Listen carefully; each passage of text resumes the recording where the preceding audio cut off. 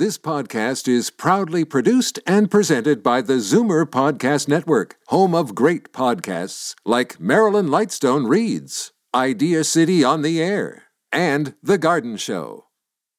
You're listening to an exclusive podcast of Fight Back on Zoomer Radio, heard weekdays from noon to 1.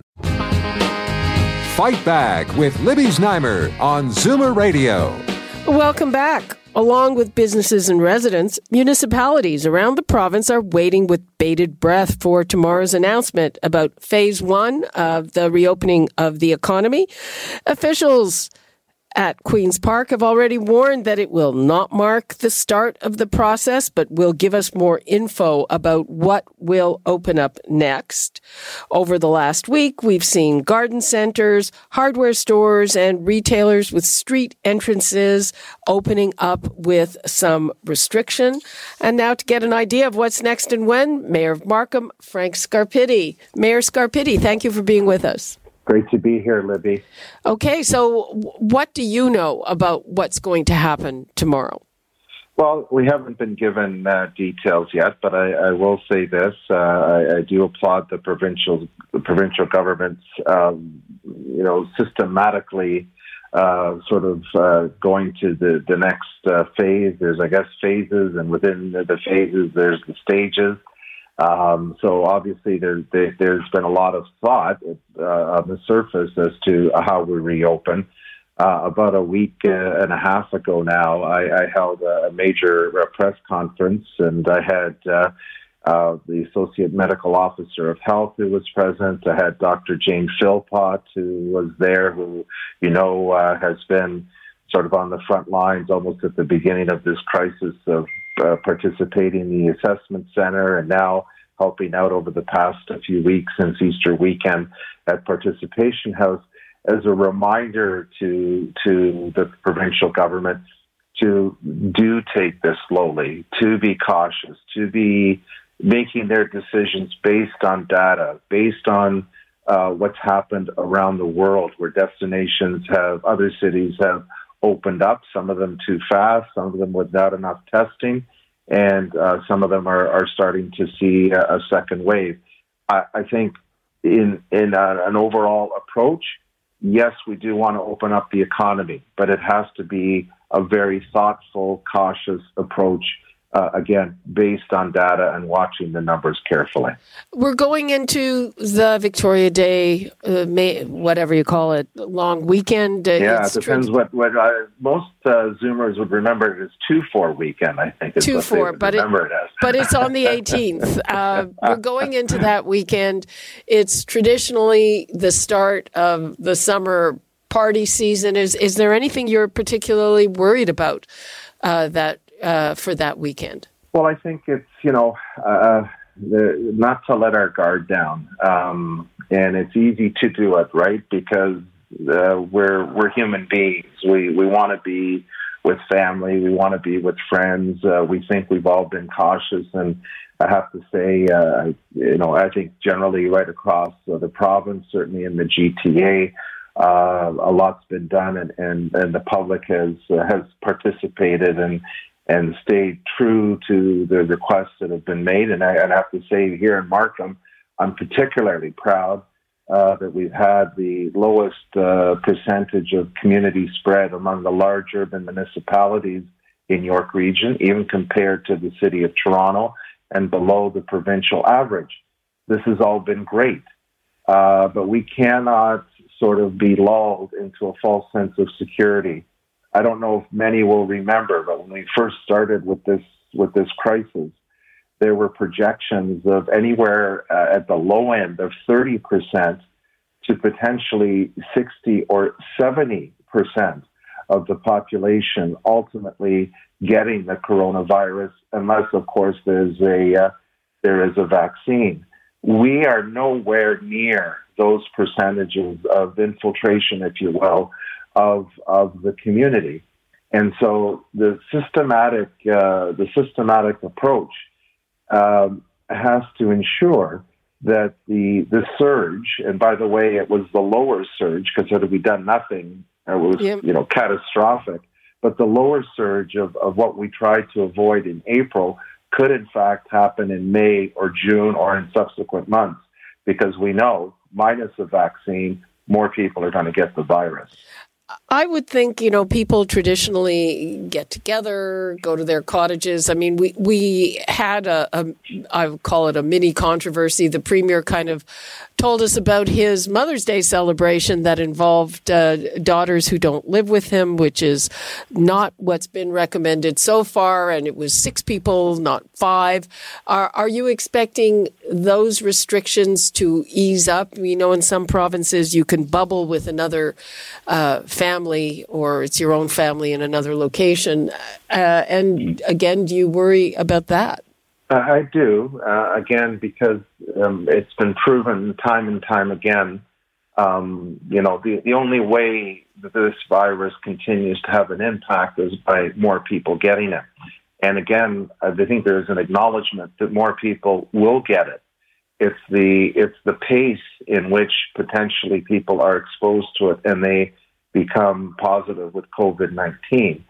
I can tell you here in Markham, while we have one of the lowest rates of community spread among the large municipalities in York Region, when you dig a little deeper, there's been a real stress at Markham Stouffville Hospital, for example, where consistently throughout this crisis, the number of people in ICU across the region of York, half of them consistently have been in Markham Stouffville Hospital ICU. And we've seen the stories, we've seen the personal stories through social media, through media, through the different exposures that people have been able to tell their story. That's without a surge. And again, if they've been under stress with what has been effective so far, you can only imagine. Now, the one good thing is that the province, it's bought the province a little bit more time to effectively increase the capacity of ICU, to get more ventilators, to better deliver on the PPEs that long-term care and hospitals and supportive group homes were desperately looking for at certain points of this crisis. But that being said, we have to avoid a surge. Let's turn to business now. Businesses are clamoring to reopen, but a lot of them won't be able to reopen. And what's it going to do to the economy of your city? And those that do reopen will be under very stringent circumstances. And we've also seen, surveys that people aren't going to be spending money and all the rest of it. Well, I think from our perspective, the city of Markham's had a great track record in trying to help local businesses in times of crisis, and I'm very proud of our council and what we've done. And some of it goes back a few weeks ago where we took the stance that we wanted to set the stage for the rest of the year. We didn't want a bunch of piecemeal announcements coming out one week and then 2 weeks later something else. So I think we passed one of the most robust property tax relief programs in the country. We are not charging late payment fees effectively from April the 1st until the end of December. Now, I put the caveat here that these incentives, this protection, so to speak, was put in place for people that need the help. There's still people that can pay their taxes, and they should, because I know people in our community still want to see police protection in our community. They want to see fire protection, EMS. When they have an emergency, they want an ambulance to show up. So all of us collectively, if we're in a position to pay our taxes, we should. But for those that are financially impacted to the point that they can't, then there's some relief for them. We also eliminated a bunch of fees. We deferred some increases. So again, I think one of the most robust things for property taxpayers, whether you're a resident or a business. And right now, I'm calling on the Alcohol and Gaming Commission to also extend their 14-day temporary liquor licenses for outdoor patios because we are looking at ways to actually expand the outdoor patios to help the restaurant industry. Because of the social distance requirements, I think it's because of people's fear, ultimately, of being within close quarters of each other, whether we're 6 feet apart or not. We want to make sure that the restaurant industry, whenever it will stop snowing and we get the warm weather, we can take advantage of the window of good weather and allow people to enjoy what the restaurants have to offer and be outside and expand their opportunity. Because right now our bylaws restrict outdoor patios to, I believe it's about 40% of their indoor capacity. Well, first of all, their indoor capacity, because of social distancing, has been minimized. And secondly, we want to give them more opportunity to do more business if they're able to expand their patio on their own property or actually extend into a parking lot, which aren't going to be at capacity over the next few months. So we're looking at things like that to help business. I think we should be helping business and not be a hinder to business when businesses are allowed to open up. Yeah, that's what we've been hearing, that in all the municipalities in the area, the restrictions for patios are going to be loosened up. And I know of people who would be less hesitant if the weather were a little better about sitting outside rather than sitting inside, even with social distancing.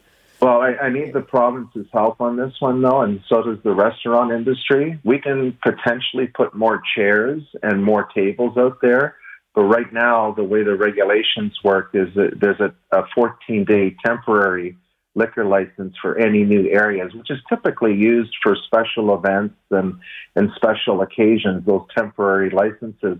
Well, 14 days at a time, I believe you're only permitted to apply 4 times in a year, wouldn't even get you through 2 nice months in the summer and potentially certainly the fall. We've seen some beautiful fall weather that you could potentially continue to enjoy the outdoors. Again, anything that we can do to help business and not hinder it.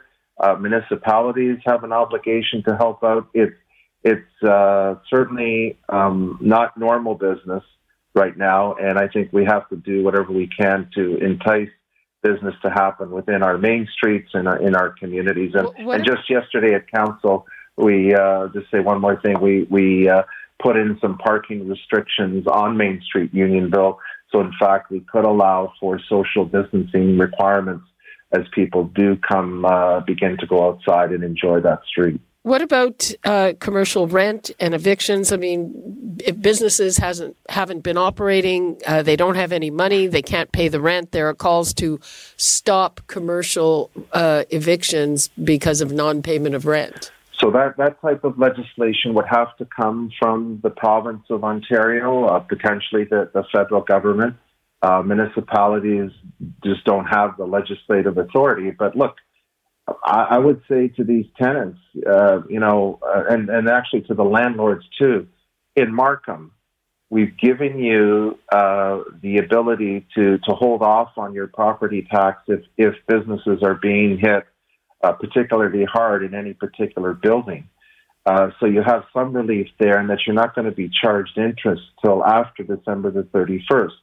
The federal and provincial governments have come together to provide relief for rent for businesses. So again, I think, ultimately, yes, businesses, landlords are in the business too, and I get it. But if they're going to be sort of the catalyst to throw tenants out, to cancel leases because payments are not being made, I just ask, who are you going to get back in there? The greatest level of success is to kind of, sort of know the person that you're dealing with, to know the business that you're dealing with. And I think if landlords are looking for they themselves to be more successful when the economy picks up, sort of the old adage, and I hate to use this adage because it's going to sound like we're calling businesses devils. They're not.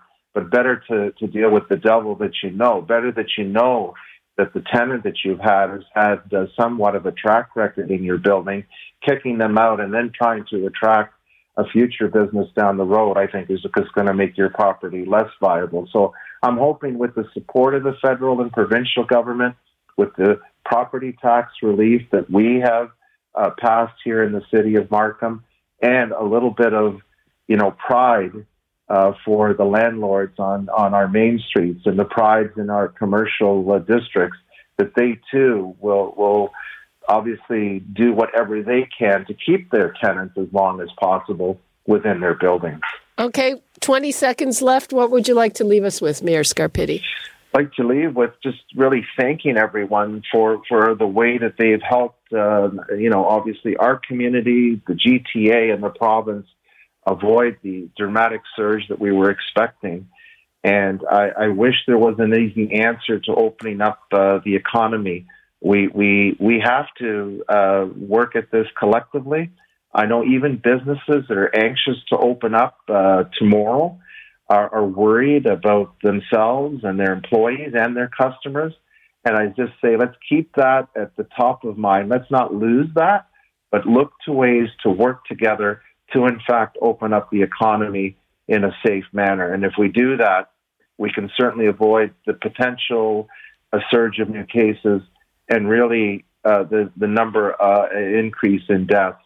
Ultimately, if we have a surge, we know ultimately it's going to impact those numbers, because the capacity, while it's increased, could never really effectively deal with the type of surges that were predicted without these measures in place. Okay. Mayor Scarpitti, have a nice long weekend, and thanks for being with us. Enjoy the good weather. You're listening to an exclusive podcast of Fight Back on Zoomer Radio. Heard weekdays from noon to 1.